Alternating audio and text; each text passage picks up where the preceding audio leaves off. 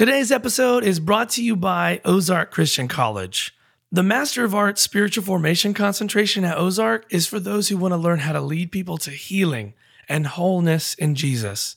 The purpose of the Spiritual Formation concentration is to dive deep into God's Word and partner with the Spirit to experience the internal change that will lead to the external change of the world.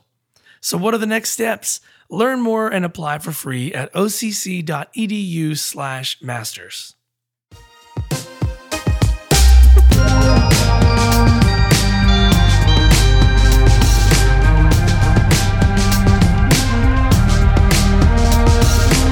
What's up, Disciple Makers? This is Dave Stovall, and you're listening to the Disciple Makers podcast. Today's episode features Freedom in Christ Ministries giving their final track session at last year's forum, and you've got the founder, Neil Anderson, giving the talk.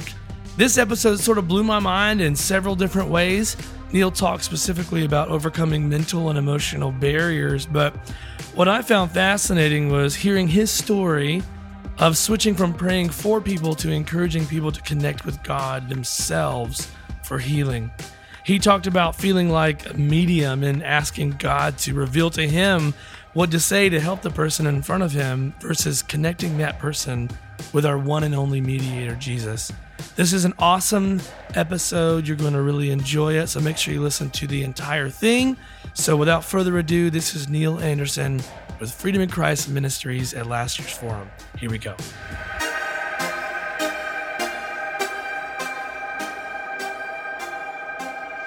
You know, I tell you, time is precious, and we're actually going to start, give people, but if there's some questions as to what we've covered up so far, now's a good time to just talk about it. So if you're interested and you got a question, happy to entertain it. Anything? Can't think. Overwhelmed? It's, I can certainly understand that. Yes, sir. Where do you start? You got a lot of books. That's really a good question. What we are encouraging churches to do around the world, and we just tried to find something uniform, is the kind of a beginning place, and that's our discipleship course. It's a conference that I used to run all over this world doing, and we finally put it into a format that is basically a small group type of thing, or churches, or whatever else. It's just called Freedom in Christ. And there we explain the gospel. We explain, who you are in Christ, what it really means to be a child of God. We explain the battle, what mental strongholds are, and what the spiritual battle is, and emotional freedom, relational perspectives. Hammer on forgiveness, and then we give them a chance to go through the steps to freedom. It's just a repentance process. And we'd say, start there. And then, that is not an end. That is the beginning. I was telling somebody yesterday, I said, what's the best example I have of our ministry? It would be Bogota, Colombia. It's very, very fascinating to me because this particular man was a huge political figure in Colombia, which can cost you your life in those days. It's amazing he survived. Was married and had a radio TV program and that kind of stuff. And kind of went broke, and so he was told of this lady who could lend him probably $1 million. And turned out she'd just become a believer through Campus Crusade for Christ, and she led him to Christ. They got married. And the first books they came across were Victory Over Darkness and Bondage Breaker. They were in Spanish at that time, still are. And he decided that's going to be the basis for their ministry. Now, he had a chance to start, a church with the foundation of knowing who we are in Christ, etc. And I didn't know any of this until I got, a plea or an invitation to come down and speak at their 10th anniversary. At that time, the mother church was 3,000. They had started 7 others and had an orphanage. Look at the 20th anniversary, they had 35 churches and 7 orphanages. And the mother church was 12,000.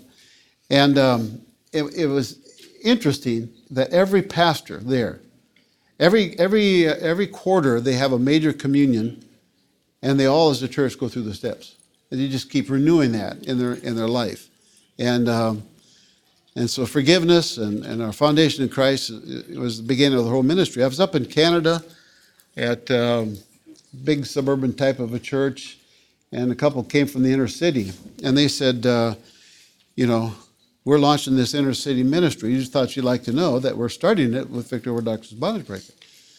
And I said, well, good for you. He said, well, we started reading them as a core group, and they said, this is what we want to make as a foundation for our church, the foundation in Christ, and what it means to walk by faith and the power of the Holy Spirit, etc. He said, we're up to 120 people. A year later, I was in Toronto, and I was sharing that story, and the guy was waving his hand in the back. I said, you got something? And he said, yeah, we're 1,200 now. I believe that multiplication is possible, to be honest with you, but you have to get rid of the junk. You can't, people come to church, they got both hands full of baggage of the past, just unforgiveness and junk that they were raised with. And hear a great message on the tabernacle, pick up their baggage and go back home again. Week after week after week. Where's the repentance? Where's the opportunity for it? How do I dump the garbage? How do I get rid of my past? Where am I a new creation in Christ? When frankly, everything that's plaguing my mind is everything I've done in the past. And I don't know why this is a hard sell. That's the intriguing thing to me. I've tried to help Christian colleges saying, you're bringing in these new students. Most of them have got, credible sexual experiences and problems at home and everything else. And you expect them to sit there and learn, I just don't think it's going to happen, to be honest with you. My experience is that's going right over their head. I said, until you have some way to resolve those conflicts in people's lives, they're learning information. What he said this morning about emotional freedom is exactly right. I come now to realize, David said, that you desire truth in the inner man. Not just out there. I said, for instance, the hard head. It's kind of an interesting thing. I think I know what we're talking about, so I guess it's okay language. But I said, a guy by the name of Wheeler, probably 100 years ago now, an old book, actually went through all of Scripture and found every use of the heart relating to personality and human condition. About 800 times it was. You ready for this? This is really interesting. He found out that 205 times the heart referred to the faculty of reason. As a man thinketh in his heart, so is he. 195 times is related to the will. 165 times to the emotion. Think about that for a moment. So don't think of your heart as the seat of your emotion. It's the center of self. But here's the real truth. Only in the heart, essentially, does the mind, emotion, and will converge. When truth enters into the heart, it affects the affect and it drives the will. We're trying to expand the mind. God wants to expand the heart. You can expand your mind at any school and just have a pilehouse of data. Never touch the heart. Same person you were before. That's what he's talking about in emotional freedom out there. I said, you go home today and you're listening to some good music and you're talking with a friend that you drove here with, you're tuning it out. Your ears are hearing it. Let's say it's really good praise type of a tape and you're hearing it. It's coming to your ear, but you tuned it out. We all have the capacity to dissociate, whether we know it or not. I mean, I used to hear it all the time. Earth to Neil, you're out in your garden again. And, or the kids are fighting in the other room. Why don't you say something? What's going on? Tuned it out. So that lasted my whole marriage, Couldn't hear or wasn't listening. Which one was it, So go down and get some hearing aids. Well, the truth is I wasn't listening. But here's the point. It's interesting because all of a sudden there's a lull in the conversation and you tune in. And suddenly the music has an impact on you. Are you listening to this? Tears could come down your eyes. You just allowed it to enter your heart. Somehow or another, if we could master that concept of allowing the truth to enter our heart, the inner man, we transform people's lives. But I've just seen intellectual people, they know the Bible front and backwards, and you look at them, and I don't see any evidence of Christ in them whatsoever. So if we would just know the truth. I said, I'll tell you, when you've moved from growing to some sense of maturity, when you really discover that truth is a person, that the Word is a person. If it's just an intellectual concept, you're not there. He is the truth. He is the Word. You read Proverbs, and you wonder, why are they talking about wisdom with personal pronouns?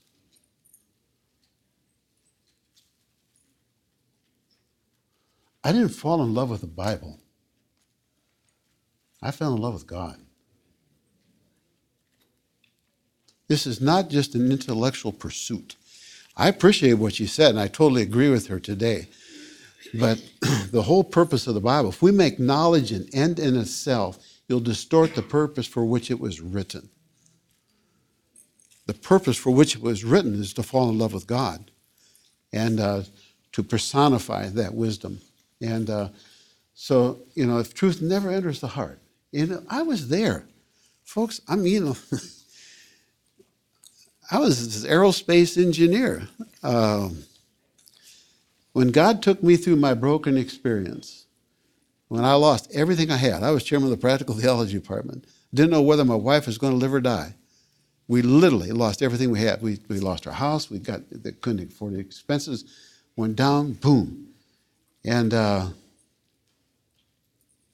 God brought Neil Anderson to the end of his resources. And I had a lot of them. 5 earned degrees, 2 doctorates, good position, clean-cut guy. But I had no idea how my self-sufficiency at that time was my greatest enemy to my sufficiency in Christ. Didn't even see it as sin, almost saw it as a badge of honor. I can tough this out. And God showed me I couldn't. And so he took it all away.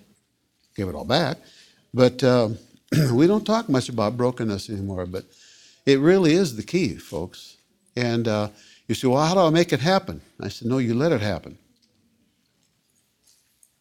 You actually let it happen. Our ministry is really unique. Isn't it? We don't advertise. We don't charge for counseling. We've never been into self-promotion. Well, how did you get into 40 countries? It's not where our heart is at. I said, it's a changed life that makes every difference in the world. And, people call me, how much does it cost you to get you here? I said, whatever you want to give. And you never put a price on ministry, in my estimation. And you promote Christ and him crucified. Let me just share Evangelical Free Churches of America have a ministerium once a year, and it's about a week long. It's continuing education kind of a thing. It's voluntary if they want to come. And I was their speaker for a week, and we went through all of this. And the guy comes up to me, and he hands me this little card. You have been his salt in my life. Thanks. And it's a salt shaker with little lambs coming out. Cute. Anyway, he said, the card is true. God has used you in my life, my marriage, my ministry. I want to thank the Lord for you and the materials you created. It's wonderful to use something that works with all sorts of people, all sorts of problems. There's an answer for Christ is all and in all. I stumbled onto your material a year ago last October. I used it for Sunday school. God was using it to prepare us for working with a severely demonized man. In preparing for the steps with him, the elders and I went through the steps first. Strongly recommend that. I personally had the bondage to sin broken in my own life. He was struggling with lust. As a result of it, my wife found freedom from her family's occultic background. I'm in a new church now, just moved in November. Not much happened in the first 2 months, but without advertising and promoting, God has sent over 12 people and me in January to go through the steps. Been a great work of God in people's hearts. 2 of the elders resigned to get their life straightened out. One has been having an affair for the last 2 years. He told me that his hypocrisy didn't bother him until I came. Well, it was the Lord, not me. I'm honored that God has utilized me to touch lives. I'm taking him and his wife through the steps this next Thursday. Took the other elder and his wife through the steps last week. He had bondage to pornography, masturbation, strip joints when he was on business trips. It was wonderful to see both find their freedom and renew and deepen the relationship. What a joy and privilege to encourage people as they go through the steps. One of our Sunday school teachers has been experiencing nighttime terror and demonic dreams. Through God's chance events, she told my wife about the difficulties. I took her and her husband through the steps 2 weeks ago. We came to forgiveness. I had to teach, exhort, encourage her for over an hour. I had to physically put the pencil in her hand. Took another 30 minutes to write the first name, but eventually she made a decision, went for it. God is so good. The next Sunday, there was so much joy, peace, and freedom on the face of both her and her husband. That's no training. I don't know this guy. In one sense, that's how easy it is. But here's the other question. How good can a church be if you've got 2 elders who are sexually addicted and the pastor himself struggling? Can we rise above that? No, we can't, I don't think. I said, after we've been trained, we'll be like our teacher. And so the question is, how do we get out of this kind of stuff? I mean, what is God's design in this? Well, we're in a section here called Role Responsibilities. If you look at that for a moment. Let me give 2 brief things before, on last session I never got to. I said, over the years of helping individuals around the world, there are 2 primary, stand way above all the others. And the biggest one to me is forgiveness, is the need to forgive other people around us. And if we don't have a handle on that, truth of the matter is you want to disciple somebody, you don't know how to help them forgive from their heart, you are absolutely stuck dead in the water. They're not going to go beyond that. It'll keep coming back to that. And truth is, you want this person to live right with God, and God himself says, I'll turn them over to the tormentors if they don't forgive from their heart. There you are. Is that because God is vengeful? No. That's a disciplinary thing. But he says, I know you can't go on. You're in bondage to the past. I heard people in churches say, I'm a new creation in Christ. The past doesn't have any effect on me. Well, just look at forgiveness for a moment. If you as a Christian aren't going to forgive as Christ has forgiven you, you're stuck. You won't sleep at night. You're stuck. And that should be the most consistent thing taught in our churches, in my estimation, in helping people. But if you're trying to disciple somebody and you've never helped him forgive the list of people in his past, you're just gathering information. And God ain't going to tolerate that. So that's the biggest one. The other one is just sex. Jeez. I can't believe how that just comes up again and again and again. If Satan was manifested in our presence, he'd be 95% genital. I mean, it's just...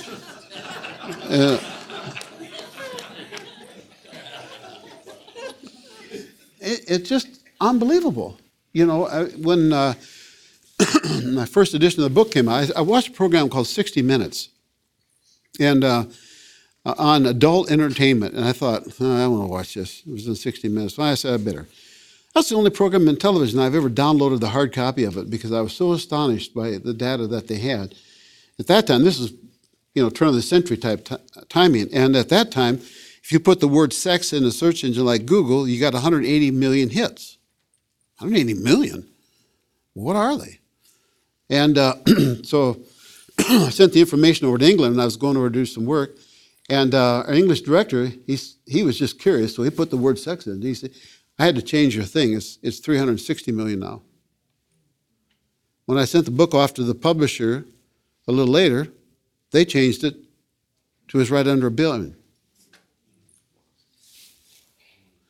I won't do that. I don't know about you, but I won't put my word.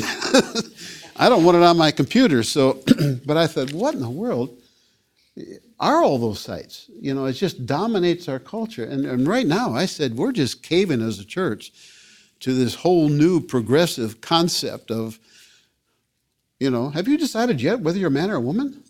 I said, yeah, I looked in the mirror. And, but that's intolerable today. I mean, unbelievable. Isn't that crazy? Can you believe what's happening? We've lost our minds. Well, that's exactly what he said in Romans chapter 1. Just go down it. Worship the creation rather than creator. God gave them over to degrading passions, burning lust one for another. They still wouldn't do it. So what happened? The whole homosexual thing came on the scenes. What's the next step, folks? Depraved mind. Devoid of logic. Can't reason with them. That's where we're at. If God is judging our country, read it, Romans chapter 1. You can just see the progression and go down. That's where we're at. Now, I hurt for these people. The homosexual community, truth is, I said, you can put them into 3 camps. They're changing pretty fast, actually. But you have the angry ones, that are out to get you and have a gay pride, they wear it on their sleeve. They're mad at you.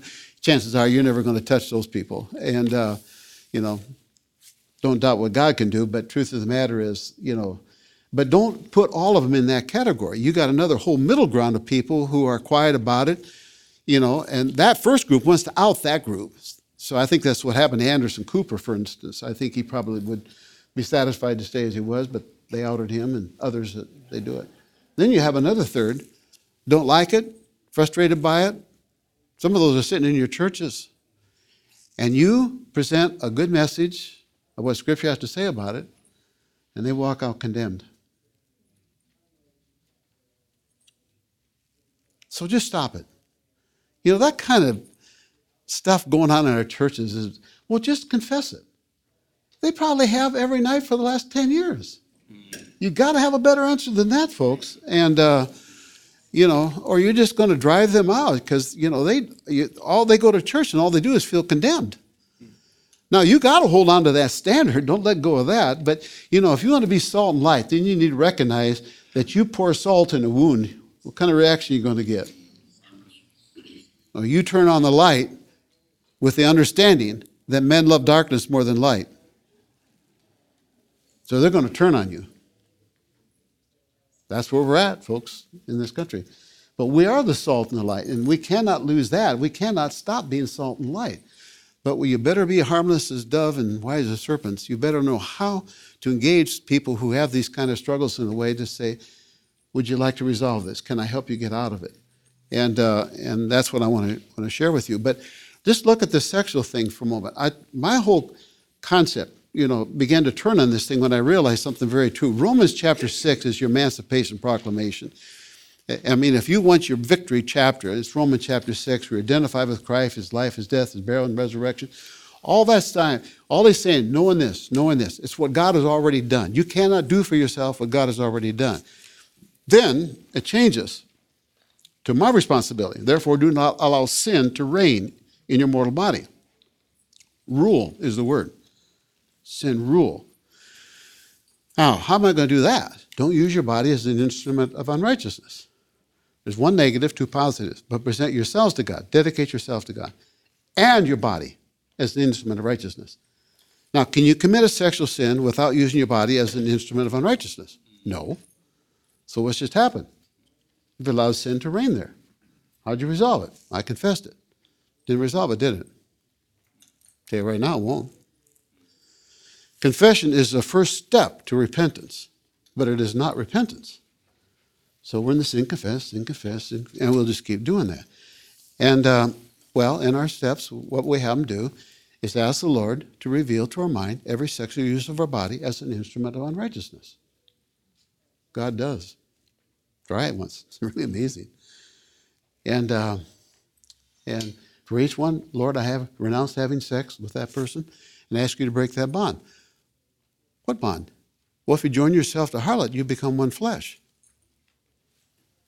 Now, you could have a person come in and never know anything about this kind of stuff. And all of a sudden, all that stuff just comes up. We're going to share how in just a moment or so. But I was asked to write an interactive article for some journal.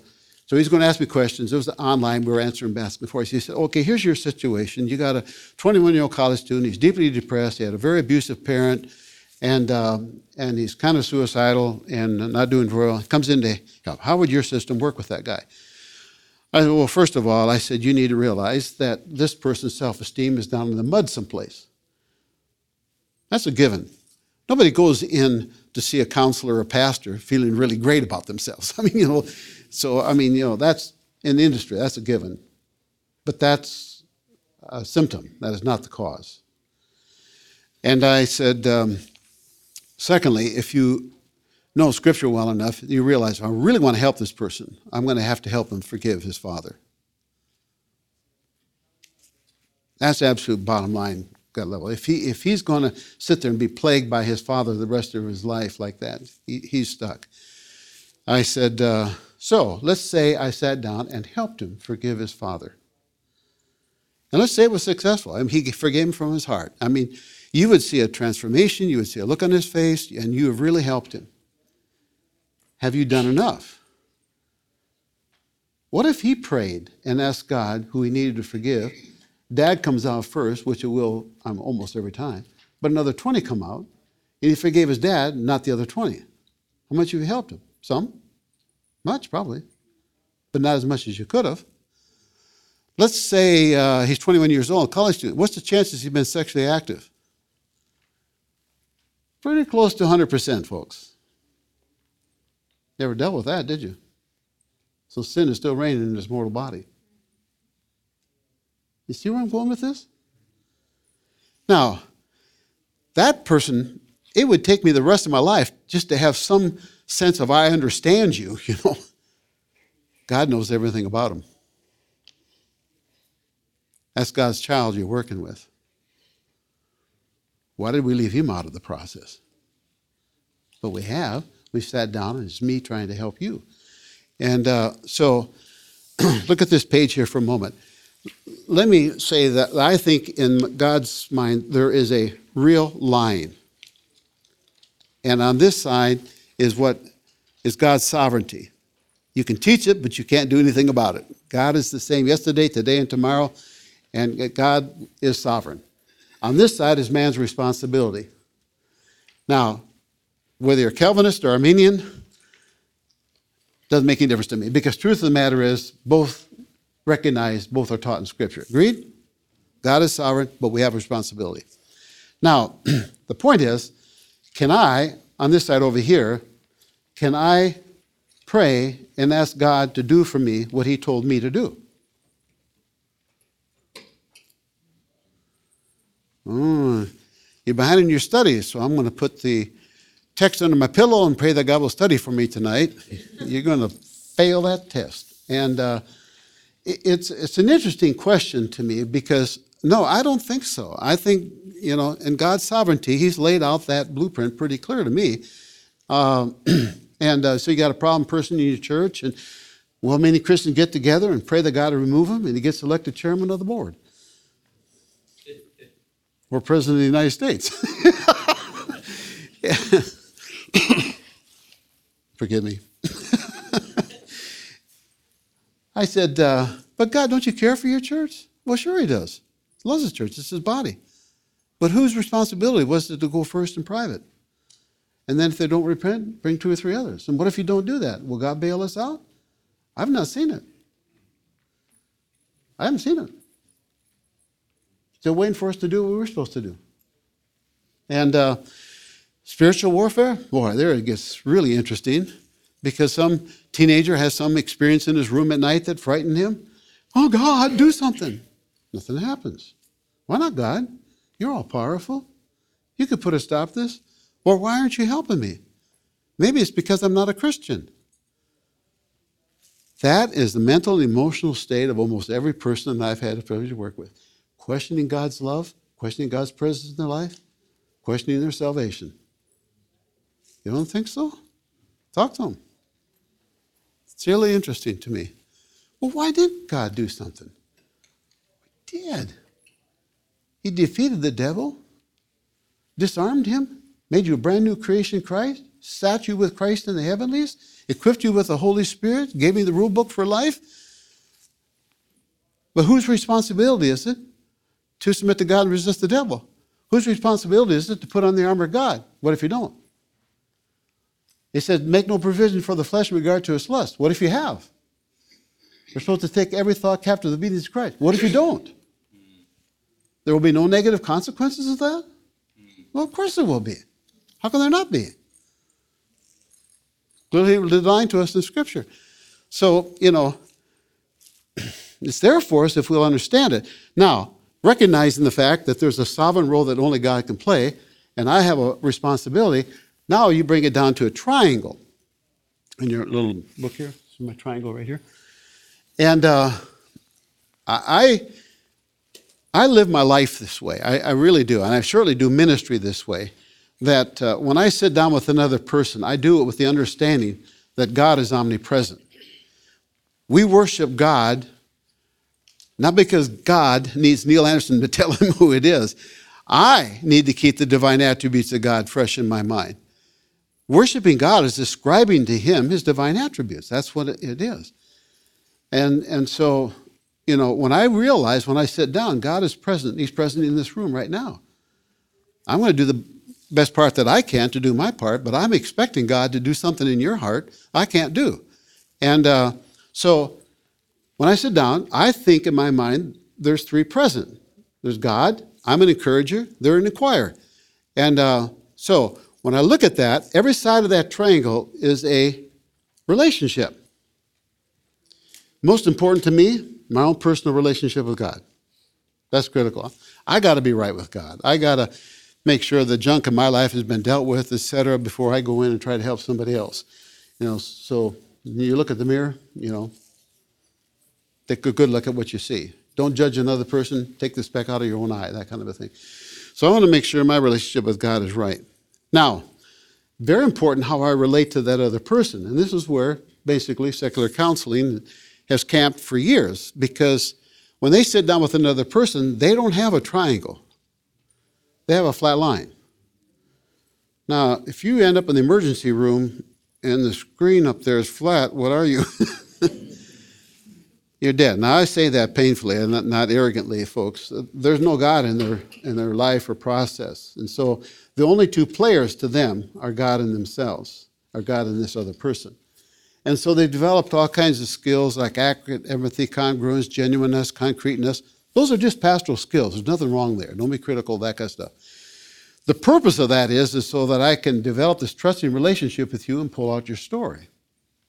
And now, so very important how I relate to the other person, especially as believers. We need to accept one another as Christ has accepted us, forgive one another, and all those kind of issues. But what am I actually trying to accomplish? I'm trying to help this person get back into a righteous relationship with God. God has given the church one major ministry, other than go and make disciples, but in the process of doing that, what's the ministry? God has given us the ministry of reconciliation. To reconcile this person to God. Remove the barriers to their intimacy with God. That make sense to you? So what's critical here is their own personal relationship with God. We're all in this mess because of the fall, are we not? The whole world. What's God's answer? It's really simple to me. Get back into a righteous relationship with God, to restore what happened in the fall, to restore a broken humanity. Don't just look at the judicial part of it, God died for my sins, but look at a loving Father who sees a dying humanity and wants to come and give them life. That's a more accurate picture to me of my Heavenly Father. Not as a vindictive God, I'm going to beat you up if you don't do this for me. But I love you, and I sent my Son to die in your place, was resurrected that you may have new life, and I've defeated the devil, so I want you to be able to live a life that's productive and free. It's for freedom that Christ set me free. And now, here's the big one, though. Okay. Ask yourself the question, in terms of that triangle, who is responsible for what? Each has a responsibility. God's going to take care of him. I'm trusting God. He will be all that he said. His word will never change, etc. I have a responsibility, but so does this person that I'm working with. Apart from which, if they will not assume, I can't help them. Now, when you think about it that way, if your whole concept of ministry is really practically this, I mean, you may have in your mind something different, but it's me, I'm going to disciple you. I'm not trying to build my life into you. I'm trying to build the life of Christ into each other. You don't need my hang-ups and experiences, but I want to build the life of Christ in my own life as well as the people that I'm living. But when you usurp God's role in people's lives, what happens? Do you ever try and play the role of the Holy Spirit in your spouse's life? How'd that work? Are you staff? Or your children, for that matter? It's really interesting. So in process, if I'm understanding this properly, when I sit down with another person, I'll tell them this every time. What's going to happen here today is not what I do. It's what you do. I can't repent for you. I can't believe for you. I can't forgive other people for you. That's your responsibility. It's not mine. I would love to believe. I would love to assume responsibility for somebody else. Well, if you won't do it, I'll be responsible for you. Can you be responsible for somebody else? No, you can't. Can you believe for somebody else? Haven't you sit there frustrated? Why won't you just believe this? Well, I'm struggling with it. Okay, I'll believe for you. Can't. Can you? So, here's where it gets interesting then. I don't play God's role in people's lives. I don't point out sin in people's lives. Now, I may do that if I'm trying to bring about church discipline. That's a different thing.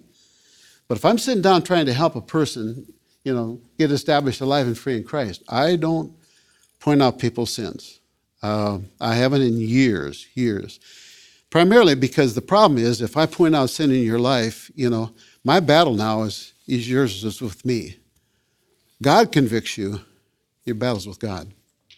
Here's what's neat about the conviction of God. When it comes from God, the power to change comes with it. It does. I've seen it. And now, so let's look at the role of the person that I'm trying to help. This is a good way to illustrate what I'm talking about, who's responsible for what, and how easy it is to not see this. But having done doctrine and ministry classes for pastors, I'll have them exegete James chapter 5. And I said, because there's one place in the Bible that says you for sick or suffering what to do, isn't it? One very definitive place. And so I said, give me a 5-page paper as you exegete this passage. And every pastor has trembled a little bit thinking about the fact somebody in my church is going to call the elders, and primarily me, and the effective fervent prayer of a righteous man availeth much, and they're going to be healed if I've got enough faith. And you feel like, help me out here, God. I said, but you know what I get in those papers? I get, 1 or 2 pages trying to figure out what the oil is. What's the purpose for the oil? And if it is important, would 1030 work? Or if it's virgin oil from the Garden of Eden or someplace? It's just, you can go off on tangents, that's crazy. But then the other part of it is the place, that prayer place. Now, this is very predominant in all of our ministries around here right now, and I'm all for that. Don't get me wrong when I say this thing. But the focus is on the prayer of the righteous man. What did they overlook in the paper? And we've all done it. How does this passage start in James chapter 5? If any of you are sick, let him pray. Now, why would it start there? Because I can't do your praying for you. Please don't misunderstand me. I believe in intercessory prayer, but it's not to take away the responsibility to pray yourself. Think of it this way.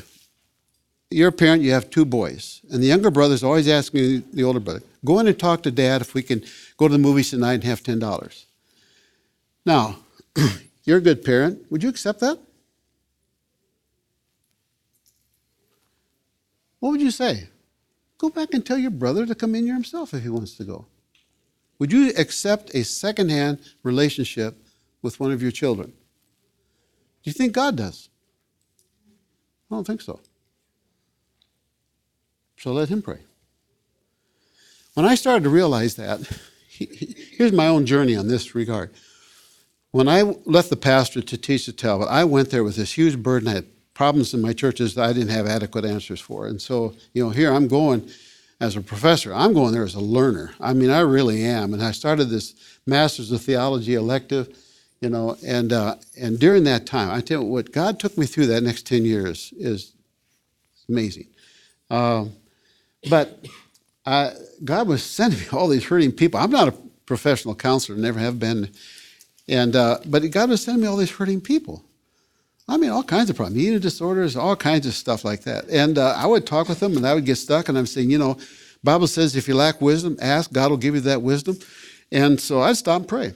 I was always honest with folks. I don't know the answer. I know God does, but if you're willing to stick with me, we'll keep searching Scripture until we find something for you. And so I'd stop and pray out loud with them and say, God, give me wisdom here where to go, to proceed. And one day I started to think, I'm asking God to tell me so I could tell that person. That would make me a medium. And there's only one intermediary between God and man. Why don't I have them pray? I'm telling you, within a year, my whole ministry went like this. And I remember sitting one day writing down, little prayers, little petitions that they could pray. Because we don't know how or what to ask for, to be honest with you. Scripture tells us that. And so they would pray and ask God. Now, I sat on this for quite a while. And finally, one day, I pulled out a couple of sheets and just tried it with somebody. And they were telling me about their overbearing mother or dad or something like that. And I said, would you just pray here and ask God to reveal to your mind who it is that you need to forgive? 20 names would come out. Well, names we hadn't even talked about before. And the sexual thing, I would have them pray and ask God to reveal to their mind every sexual use of the body. Out would come affairs. It was just amazing. And I started to wonder, where have we been all these years? It's just, I'm dealing with God's child. God is present in all of our lives here. And what I'm trying to do is connect them to God and let God be the wonderful counselor, the convictor of sins, and let the Holy Spirit lead us into all truth and all the stuff we hold on to and believe. But in practice, we don't actually integrate it. And so, I sat on this for a long time. I really did. I just kept one person after another, and God just kept sending me all these people, eating disorders, ritual abuse victims, and, unbelievable. I'll tell you one story that was really kind of fascinating. Was there was an eating disorder unit right outside of Bible University. Most of the people going there were Bible students, undergraduate students. And one of them came over to see me. And so I heard her story and had her do a couple of things and came back again, led her through the steps to freedom. Her counselor had her write a paper of why blaming the devil for her problem absolved her from her responsibility to get well. That's an interesting half-truth. That's partly right. I don't let anybody blame somebody else, for their responsibility to get well. But that wasn't the problem. The girl was trying to tell her, I think I'm in a spiritual battle, and he disavowed it. Well, God set her free. That was one of the first experiences I had that really tied into Romans chapter 7. I know that evil is present in me, the one who wishes to do good. Do you ever wonder why these girls cut themselves? Why they defecate? They believe there's evil present in them. Someone tell me they want to cut off their heart or want to purge themselves. Why do you defecate? There's evil present in me. Well, defecating, cutting yourself, take care of that evil? Of course not. So I learned with that and a few others, I said, just say this after me. I renounce cutting myself as a means of cleansing myself. I trust only in the cleansing work of Christ. They break down and cry. One gal was a graduate of Wheaton. She said, I can't believe the lies I believed. I just started to realize after a while how truthful Scripture really honestly is. And but when they would pray and ask God, suddenly you were connecting them to God. It was like God was sitting in the room right now, present, guiding the whole thing. I'm just a facilitator. I'm just just exercising really a ministry of reconciliation is what I'm doing.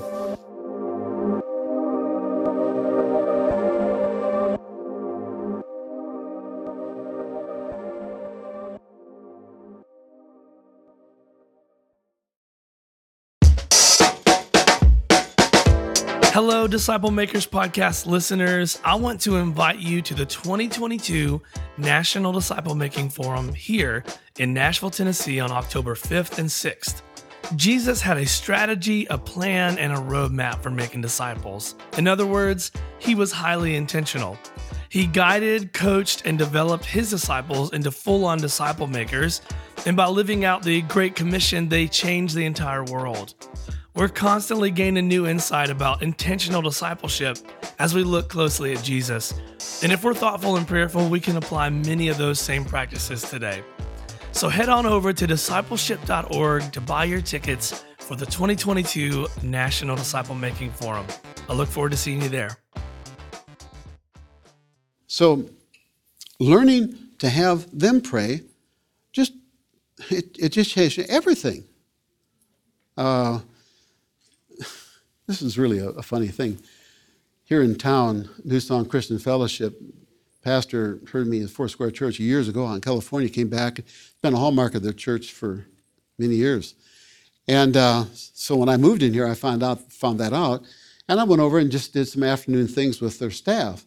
And another guy, a musician, fairly well known in this area, came in. He heard this whole presentation on this, what I was talking about right now, and he came up afterwards. He said, "I've been looking all over town for you. Will you pray for me?"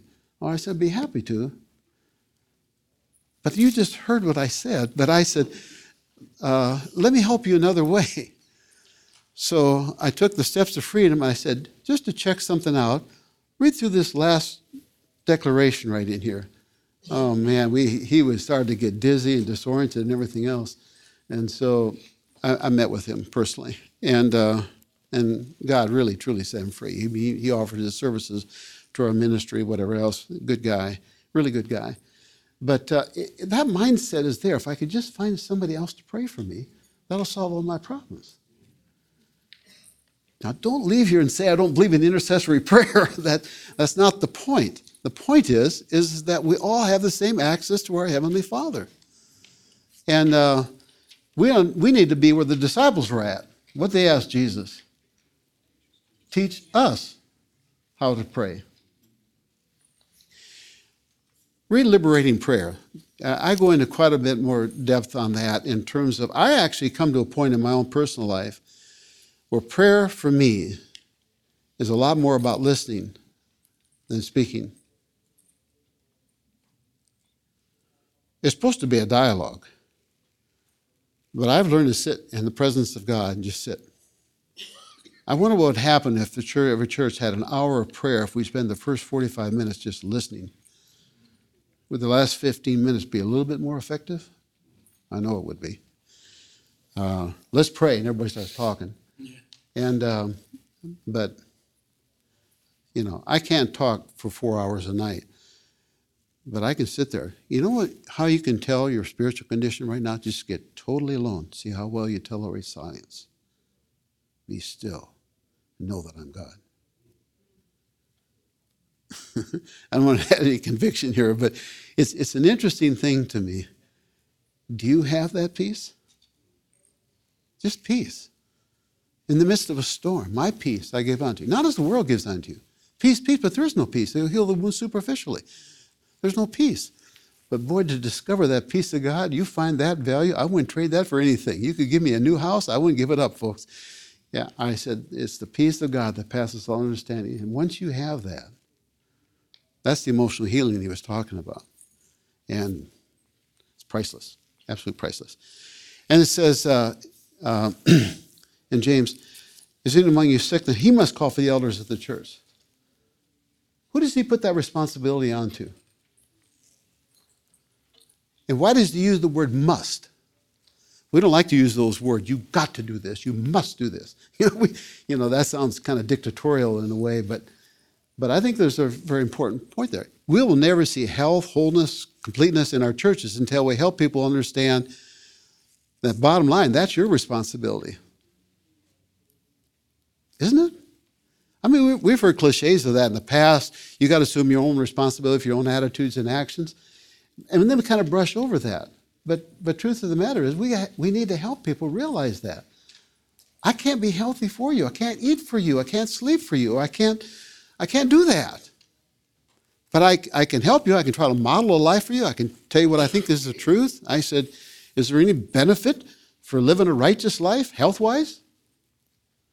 Sure, I'm 110, for instance. No, I'm not. But I believe there is. I believe there is. I believe if you live a righteous life and you have mental peace, you're going to be healthier than the average person. And if you learn how to exercise and rest and diet and eat the right things, you're going to be a lot better off in life. I mean, it's really a holistic kind of a thing. And so take care of your health. I'm actually very fortunate. I'm 79 years old. I take one prescription medicine. One prescription medicine. And that's why I don't have to get up 2 hours every night.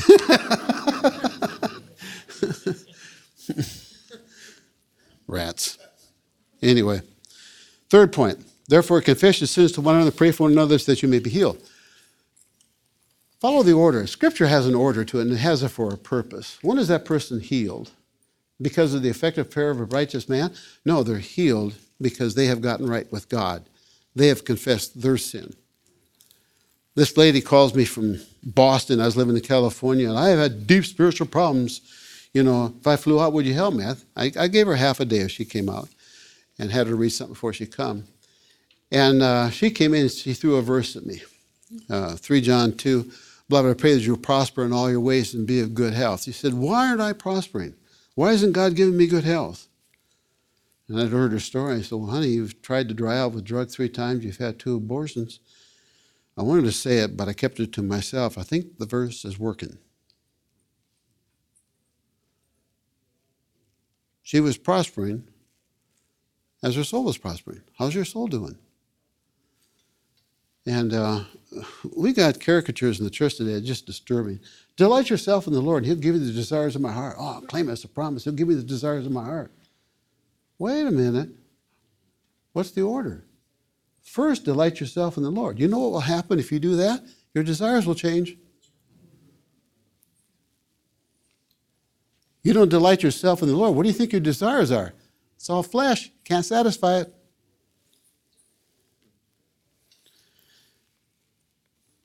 Poor girl, she had just lived a wasteful life. And so I helped her as much as I could that particular day. But I said, the whole prosperity gospel, I said, come on, folks, this is not crass materialism. That's nonsense.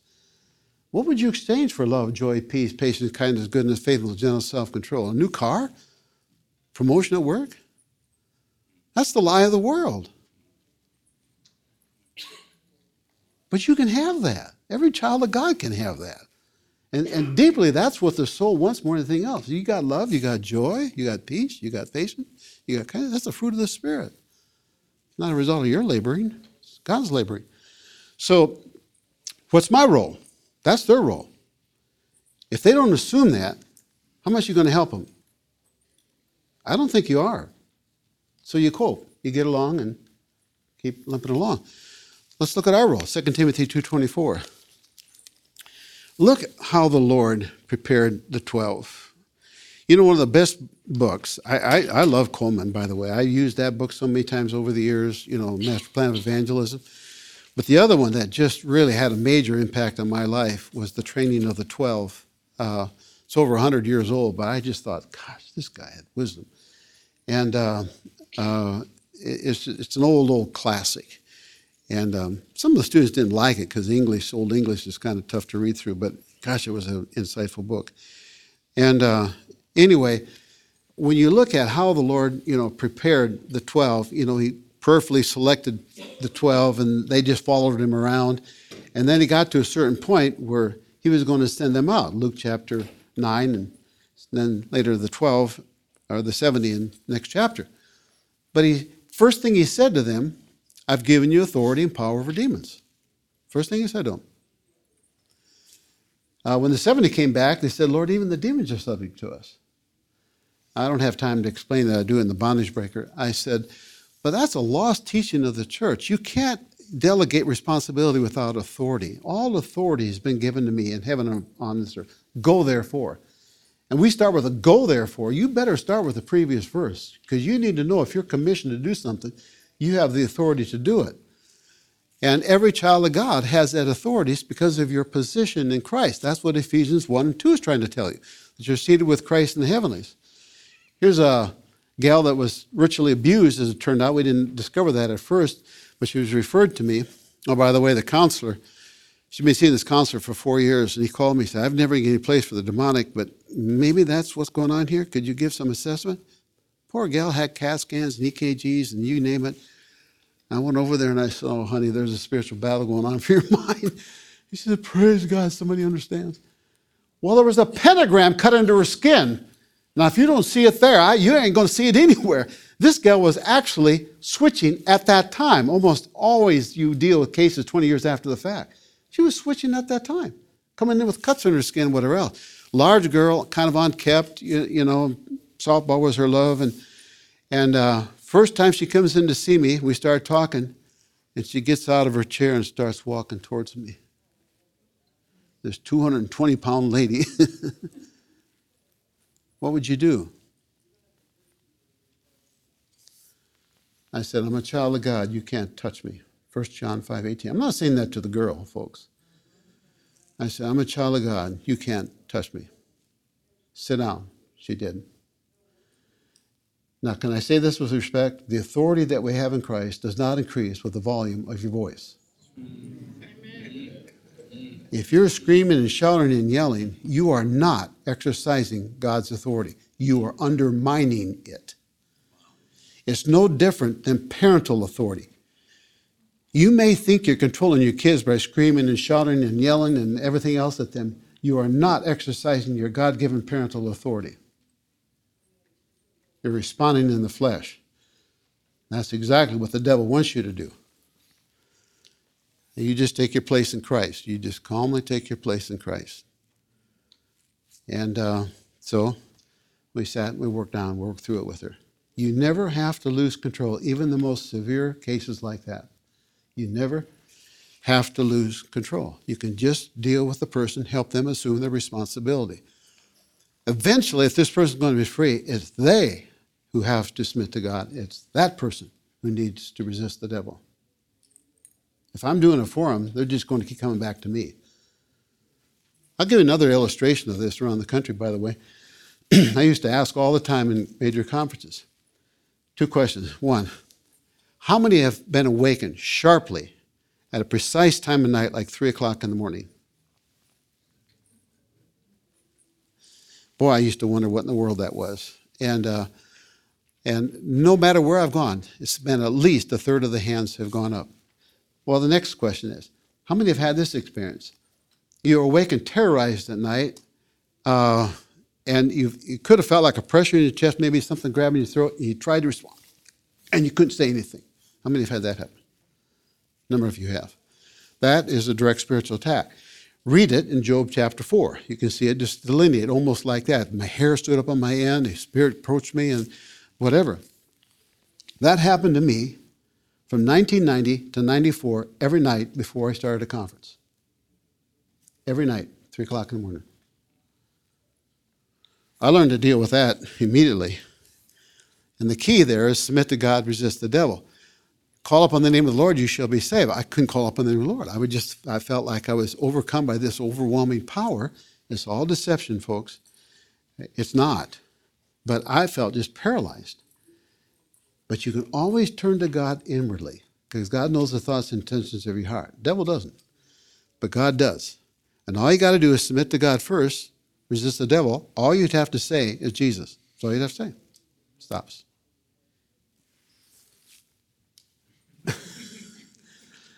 That's what really caught Daryl when he attended my first conference. Somebody finally explained those nighttime terrors to him. Nobody ever had before and didn't want to talk about it. And, somebody finally gave me some explanation of that. What in the world is going on? Folks, you can't do my kind of ministry and not have some opposition out there. The devil does not like Neil Anderson. Doesn't like you either, so you're in the same boots I'm in. But learning that and helping other people, just process that simple little thing. But that person who experiences that, he's going to know from that time on, greater is he that is in me than he that is in the world. Why are there no instructions in the epistles to cast a demon out of anybody? That authority and power was given to the 12 and to the 70, but it wasn't universal, I don't believe, at that time. It was only universal at Pentecost, where you're to wait in Jerusalem until you receive power from on high, and every believer that's born again is seated with Christ in heavenly. So you have the authority to do God's will, and the power provided you abide in Christ. Try to do his work in the flesh. It's your choice too, by the way. But you better do it in the power of the Holy Spirit. Well, so there are no instructions that I know of anywhere in the epistles now to cast a demon out of anybody. Why not? You're under a new covenant. It's no longer the outside, responsibility. It's the individual's responsibility to submit to God and resist the devil. Now you have a very definitive passage, 2 Timothy chapter 2, verse 24. The Lord's bondservant must not be quarrelsome, be kind to all, able to teach, patient when wrong, with gentleness correcting those in opposition, if perhaps God may grant them repentance, leading to a knowledge of the truth, and they may come to their senses and escape from the snare of the devil, having been held captive by him to do his will. It's not a power model, folks. We prayed to this for years, power encounters. You hear that in good seminaries. I say, it's not a power encounter, it's a truth encounter. Truth sets people free. All the power we need has already been given to us. I pray that your eyes would be open, that you would know the power that has been given to you who believe.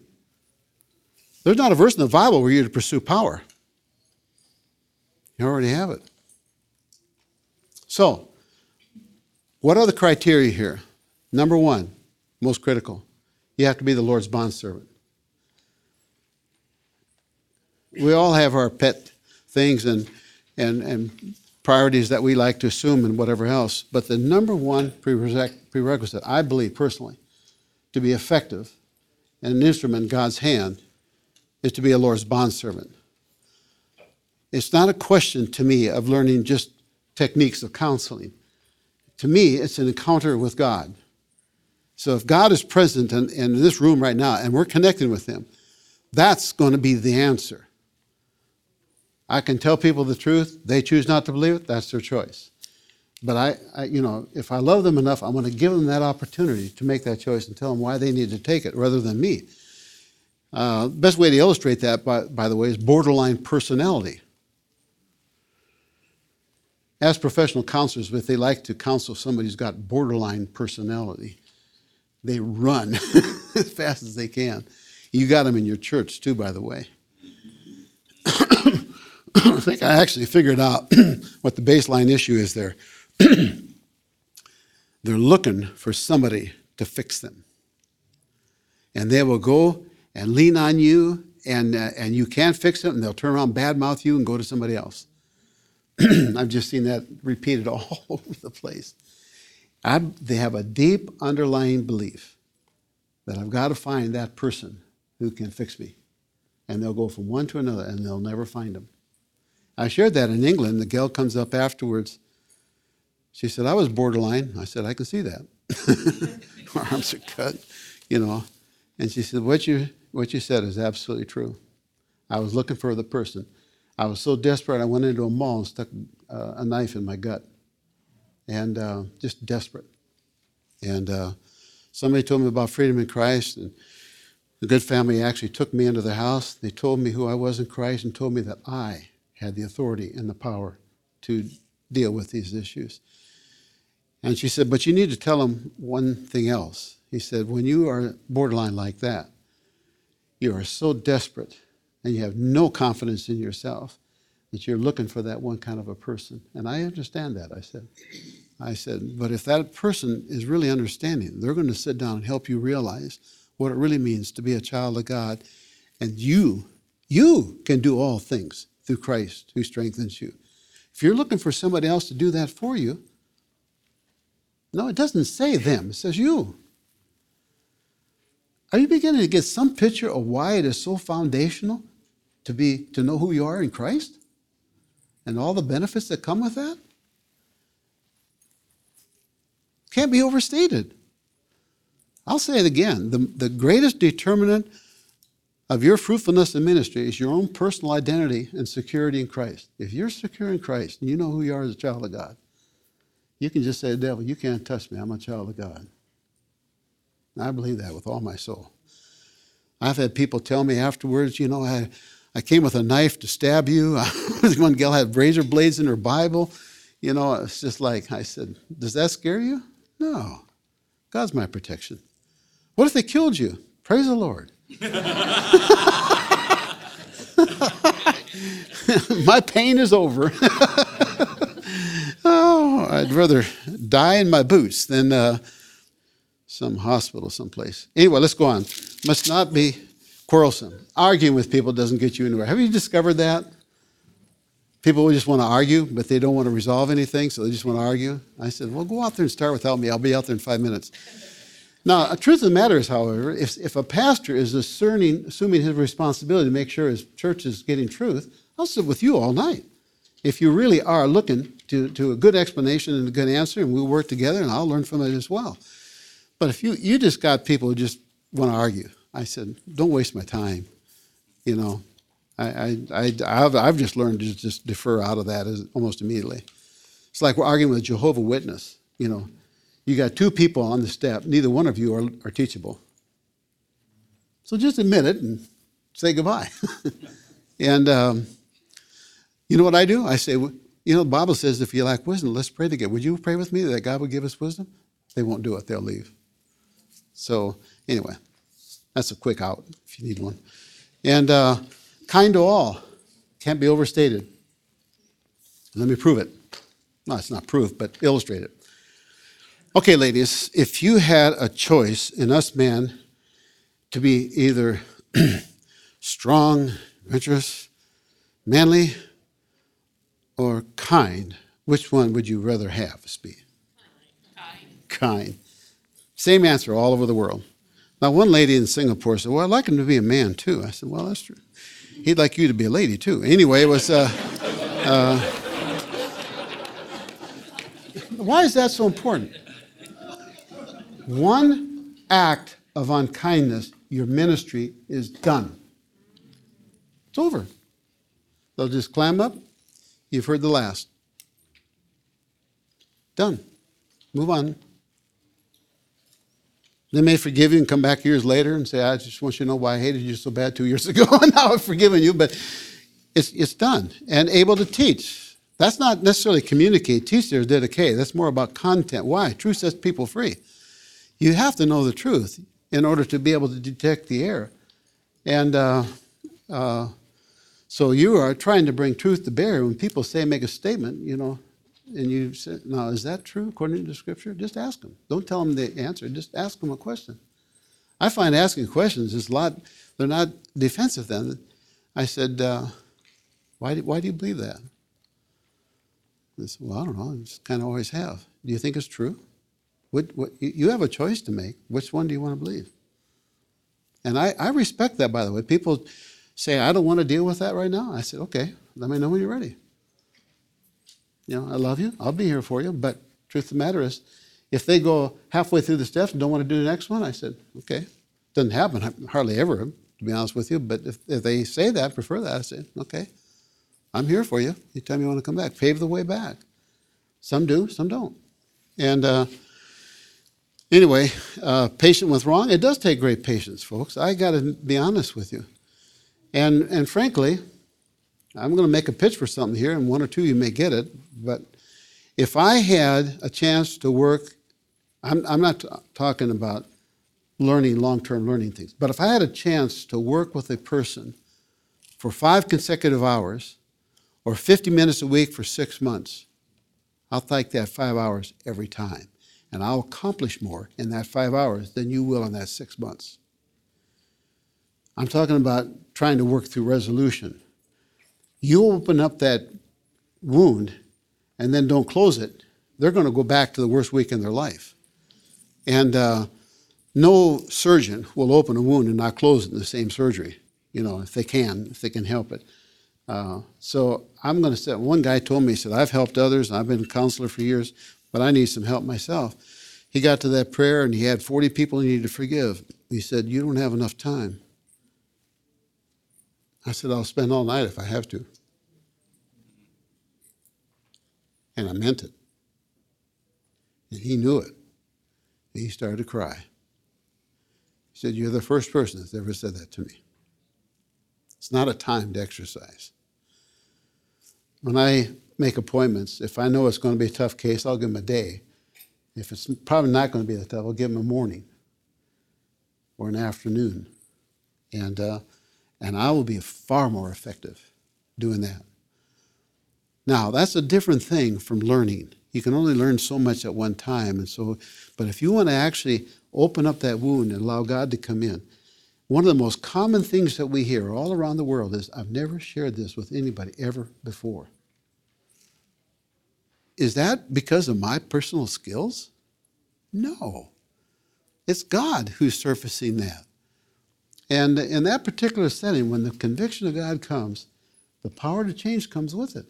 It's all these emphasis on developing these skills so I can pull out your story and explain with great precision why you're all screwed up. So, how much have you helped them? What you did is you gave them a built-in excuse as to why I'm not doing well. So it's really my mother and my dad that are causing me all these problems. Isn't that true when you think about it? I said, but when the Spirit comes along and suddenly all those issues start to surface, the conviction to change comes with it. I was in Scottsdale Bible Church, and the gal in the front was glaring at me. I mean, you can't miss that kind of stuff. And first night, her friend came over and said, can you talk to my friend? She can't get off the front pew. So I said, just leave her alone. She'll be fine in a few minutes. And they will be. And so when I talked to all the folks, I went back to her. I said, how can I help you? Well, it turned out she was a psychiatric nurse driving up from Tucson, big drive, to go to this conference in Scottsdale. We actually found her a house to stay in, but she told me she had driven by a gun shop for 3 straight weeks, fighting off the temptation to bring a gun to bring the cops to shoot me. I don't even know this girl. And we got to the steps on rebellion, and I mean, it just was really fascinating what happened. And here she is, just a psychiatric nurse. And at the end of the week, her life was so transformed that she gave me a big old package, and I opened it up and I got home. It was one of those foot washers. You put water in it, and it heats it up and vibrates a little bit. And she said, you washed my feet, let me wash yours. It was really cute. It was, but notice this passage. How does this start? You got to be dependent upon God. Who's the one who grants repentance? According to the passage. If perhaps God may grant repentance. What does it do? Leading to a knowledge of the truth. What sets you free? Truth. Having escaped the snare of the devil, having been held captive to do his will. It's not a power model. It's a kind, compassionate, able to teach model. If you want to be effective in discipling people, get them through something like this first, and then watch them grow. And I have people tell me all the time, I said, read your Bible now. What do you say? Well, I'm in Christ. I'm in him. I'm in the blood. Why didn't I see that before? I don't know. That's a good question. I mean, it is. Why don't we see this? Have I told you anything here that isn't just core stuff is Christian in the Bible? If I have, what have I said to you? Isn't it truth that sets us free? You got to have a biblical worldview, however. You got to get out of our Western orientation. I was just totally oriented to our Western rationalism and naturalism. That's humanism. But if you're a true bondservant of Christ, then you're at that point in your life where you're saying, I know apart from Christ, I can do nothing. Nothing of lasting consequences is going to take place in my ministry if I'm not personally dependent upon God. I personally think that all temptation is an attempt to get us to live our lives independent of God. to lean on our own understanding instead of in all ways acknowledging him. We say those verses, but we don't always put them into practice. And so I think you guys are doing the greatest work in the world. I'm 100% sold on discipleship is the answer, and it needs to belong in our churches. If Neil Anderson wanted to open up clinics around the country, frankly, I think he could do pretty well. I don't believe in that. I believe in the church. I believe in you. I believe that God intends this to be done in the church. And so what I'm doing, and I'll do it until God calls me home, is to do the best I can to equip the church so they can turn around. We have an online university you can tie into. You're going to go through Over Victory, Darkness, and Bondage Breaker. They both sold a couple million copies. And you'll be given a practicum where you can go through and learn how to do this. Pastor, if you're a pastor here, you got 2 or 3 people like that in your church, you've got a gift you won't imagine. You can turn some of that stuff over to them, refer them out to somebody in your church that's godly. 95% of our work around the world right now is being done by lay people. All that research stuff, by choice. The only thing was choice in that was that all of the people leading the folks through the steps were lay people. We wanted to show this is not a professional ministry in that regard. What we need is godly people who know Scripture. That's what we need. Godly people who know God, know Jesus, know the truth. They can be an instrument in God's hands to set captives free. And I'll tell you what, it'll hook you. Once you just sat down with a person and watched God change that person right in front of you, you're hooked. I mean, you'll walk out of there feeling better than you ever had after having a Dairy Queen. Any questions? Well, you've been great. God bless.